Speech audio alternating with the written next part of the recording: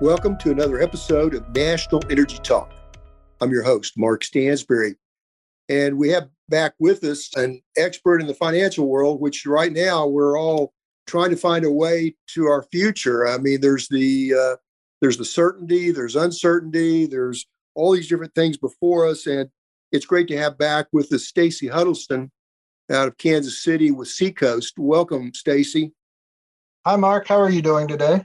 Well, doing just great. I say that. I mean, with the issues of inflation, recession, all these different things before us, the Fed funds looks like they'll be hiked again, maybe more than once down the road. From QE, which you may explain further, and QT to Fed funds again, that is definitely in front of us. And then the 2-year yield and the 10-year yield, the match there between the Treasury yields, something that may be highlighted today. We're going to go through quite a few things, including, what do we do for our future when it comes to energy? Are we looking at electric vehicles? Can that be financed? Is it something that can really happen? Are we looking at natural gas, hydrogen? What's our pathway? And in the meantime, how do we survive to get to those pathways? So certainty and uncertainty. Stacey, we talked about the bio, the journey of your life in episode 18. For those that didn't get to hear that, please go to episode 18 to hear more about Stacey's journey and about his pathway in his profession in the financial and the banking world. That's on episode 18, and it is quite a journey and provide a lot of expertise. In fact, it'd be great to listen to that episode before you listen to today's episode. Stacey, if you will, take us through where we are today, beginning either way with certainty or uncertainty. What's before us, and how are we going to handle this? How can we lean to someone like you to get us through this to some great opportunities, probably that are around the corner? Mark, that's a great question, and quite frankly, it's probably the golden question that's out there today. What's really interesting in the past few years, we have become pretty polarized in how we think in terms of, political views and geopolitical views and worldviews and personal views. And we have really gone from the mindset of the sky is falling to we don't know where the sky is right now. And there's a lot of uncertainty in the world when it comes to specifically the economics of today and how our businesses should and should not be run.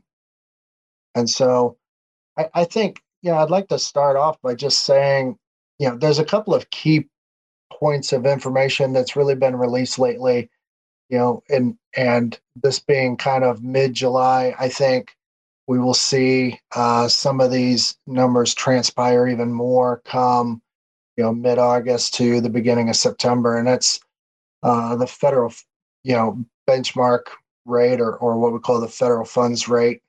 That's the interest rate in which financial institutions usually borrow or lend money to each other.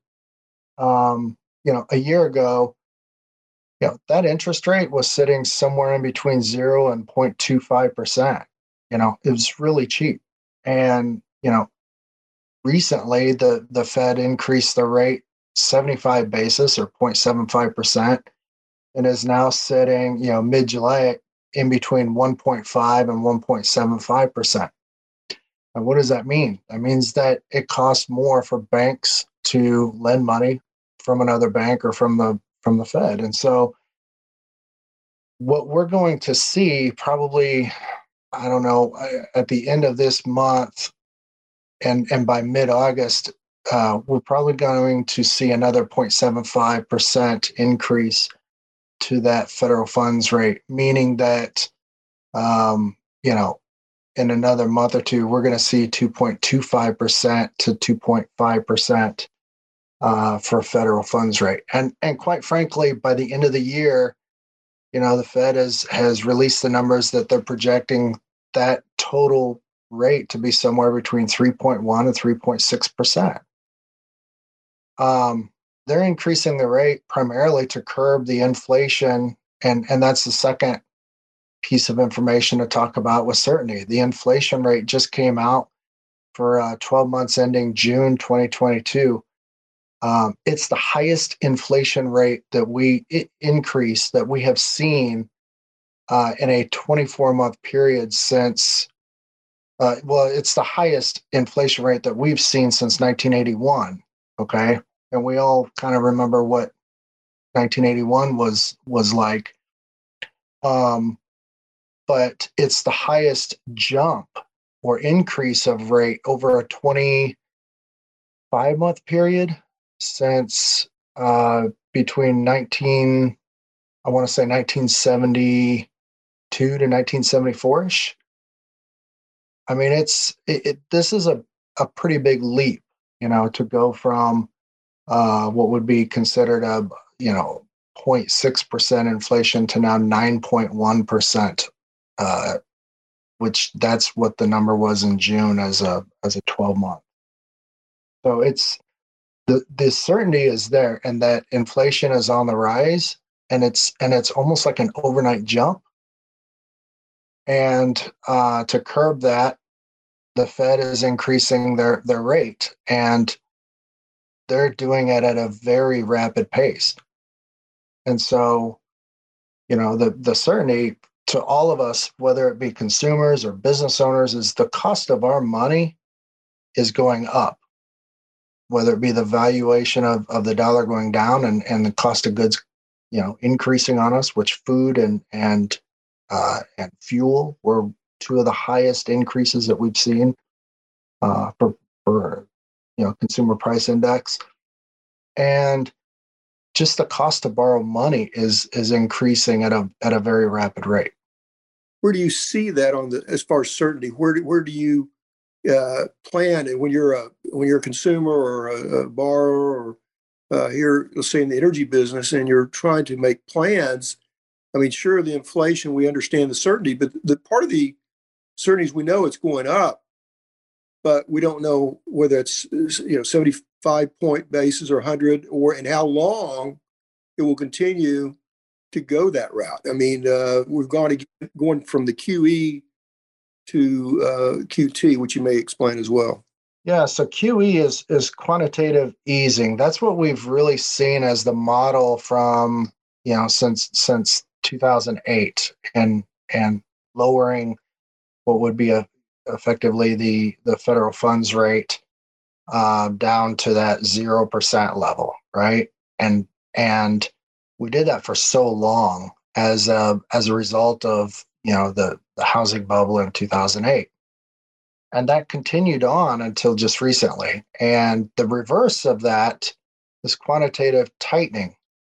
And I don't know that we have really seen historically a measure in which, we have really had such a strategic plan in place like we do now for quantitative tightening. And again, that's the opposite of quantitative easing. And what that really means is we're going to raise rates. We're going to try to counter inflationary measures and take a lot of what I would consider money off the table. Instead of printing money, we're now hitting the delete button on the monetary piece of this.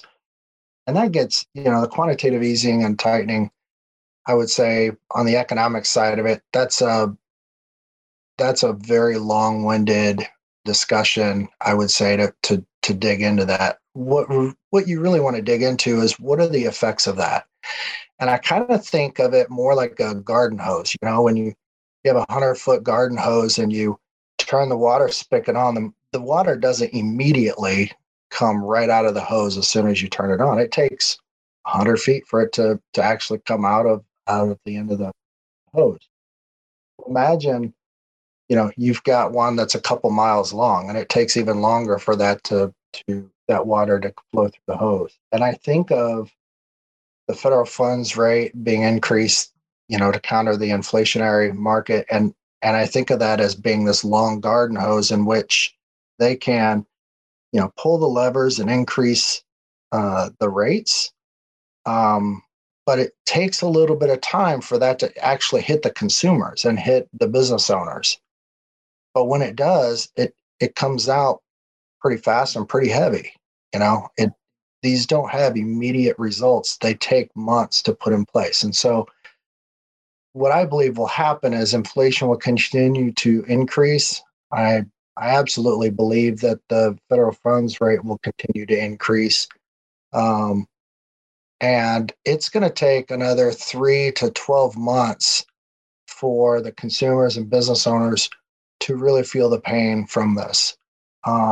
There's interesting data that's already being released from Q1 of 2022, and it's consumer credit card debt in America is at $1 billion.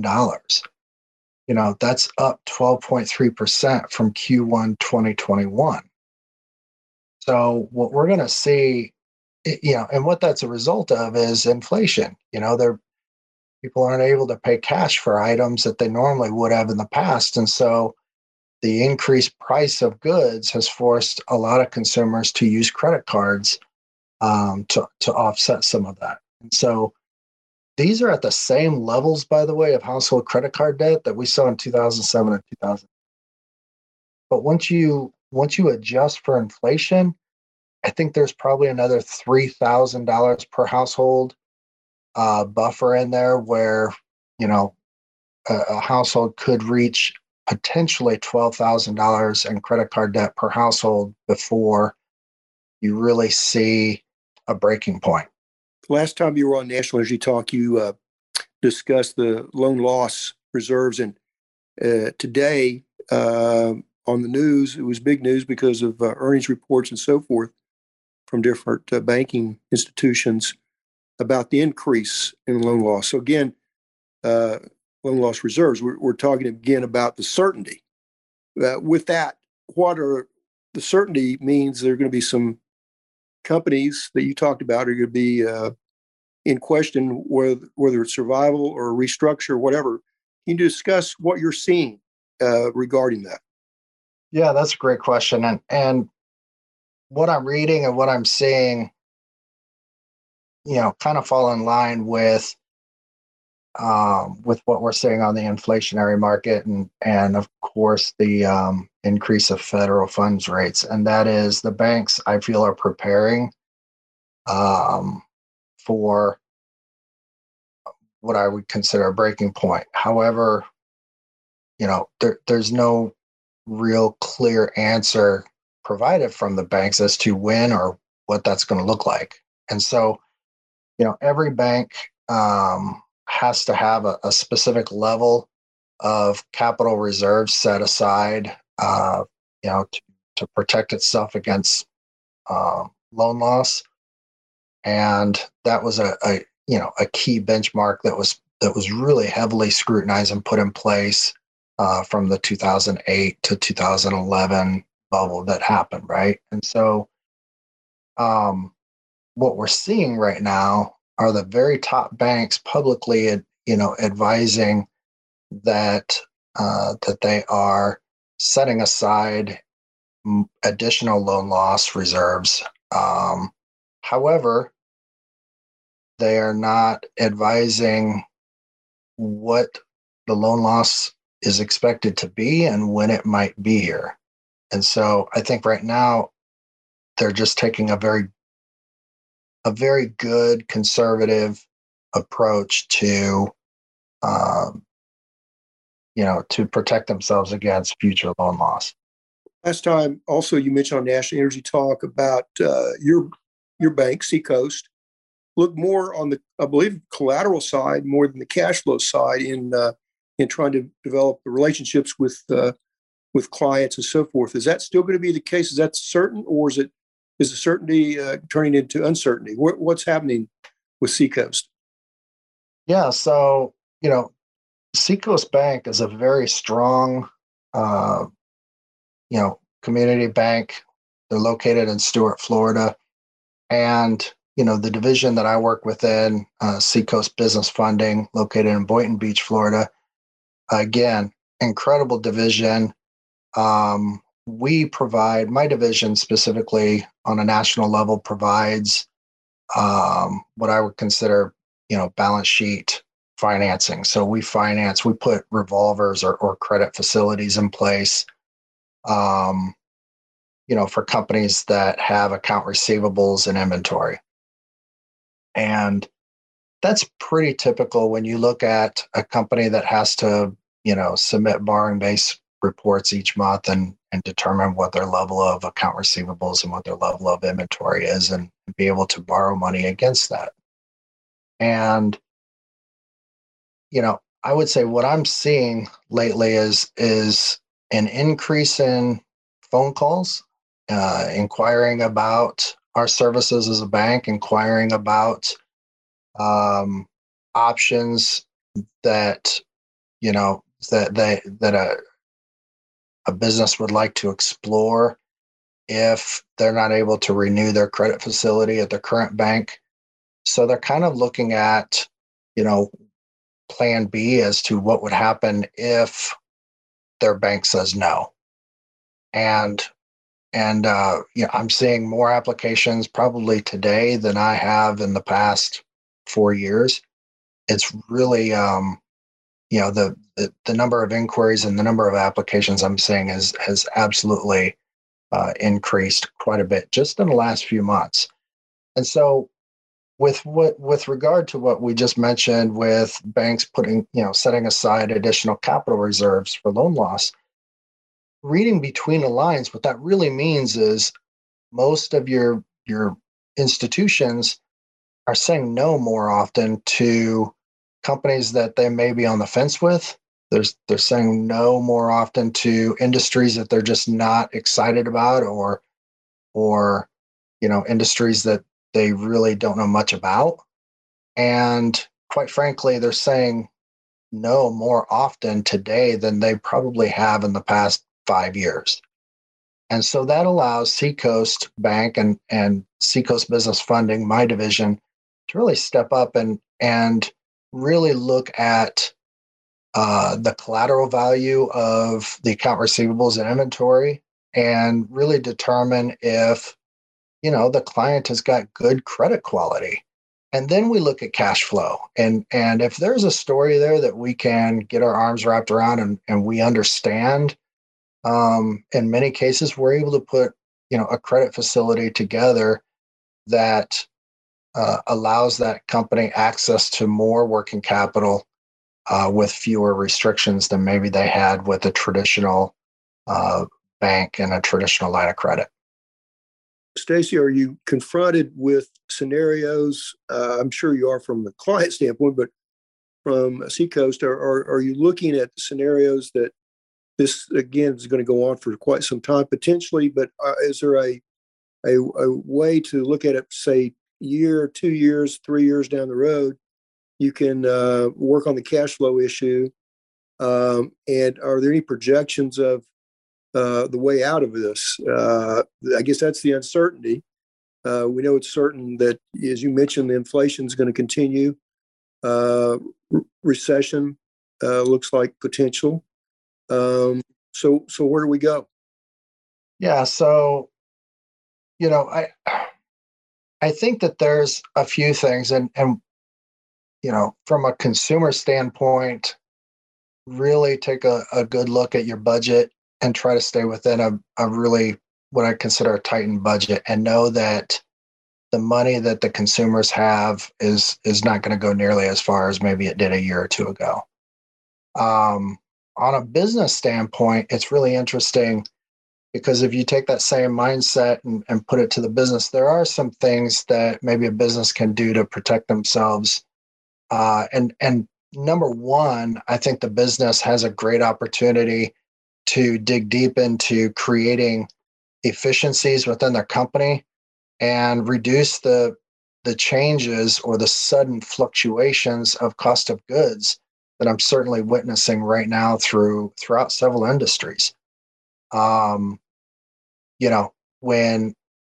When an emergency happens, that's usually something that's usually pretty costly, and we've seen it in the last year, a tightening of the supply chain, and increased prices across several commodities, and just having difficulty getting a product whether it be overseas or even domestically. And so I think the one key takeaway that a lot of companies who are thriving right now have done is they have built, for several years, they've built multiple relationships with suppliers to strengthen the supply chain and decrease those large price fluctuations and, the time it takes to receive materials.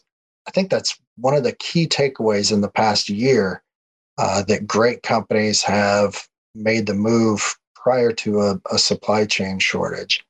But digging just a little bit further, I think that there's one probably key way for a company to protect themselves, and that is a company should today really strengthen their existing lending relationship and provide an open level of communication to lenders on the progress of their company, and ask questions and learn how the lender feels about their borrowing capacity.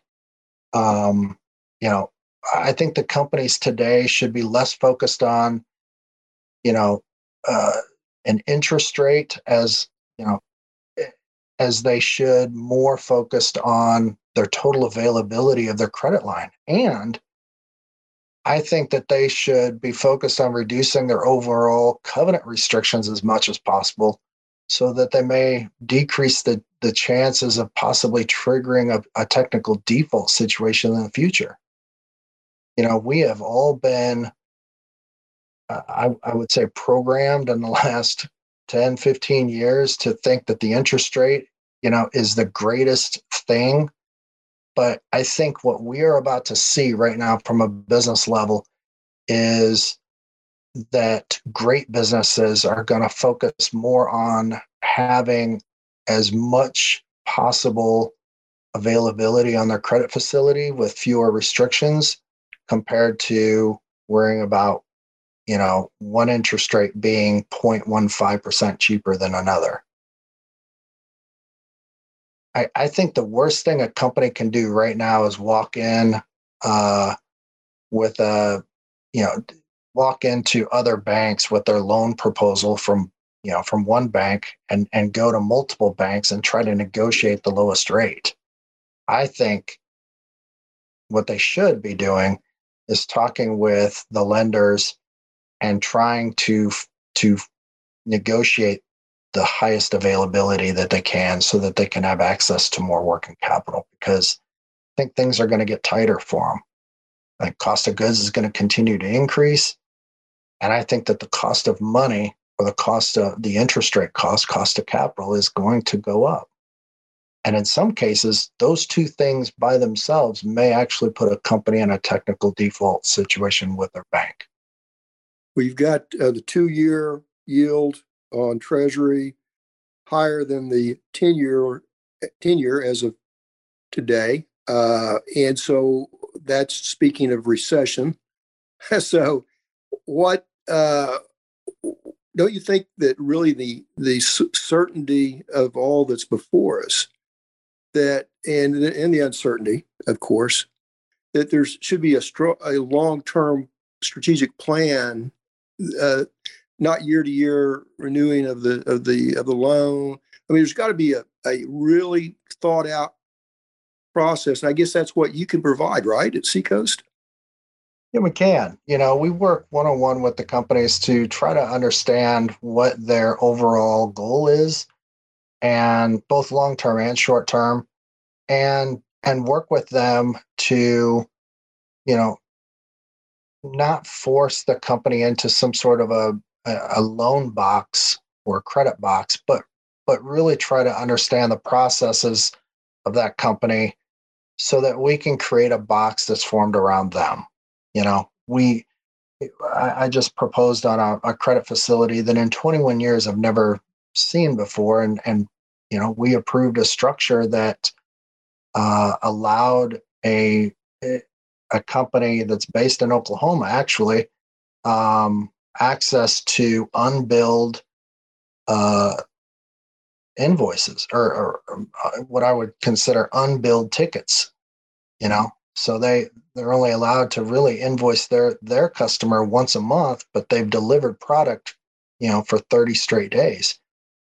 And so we created a credit facility that would not only allow them to advance on, you know, account receivables on delivered product and invoice product, but also a sub limit that allowed for the company to advance on a credit facility on unbilled tickets.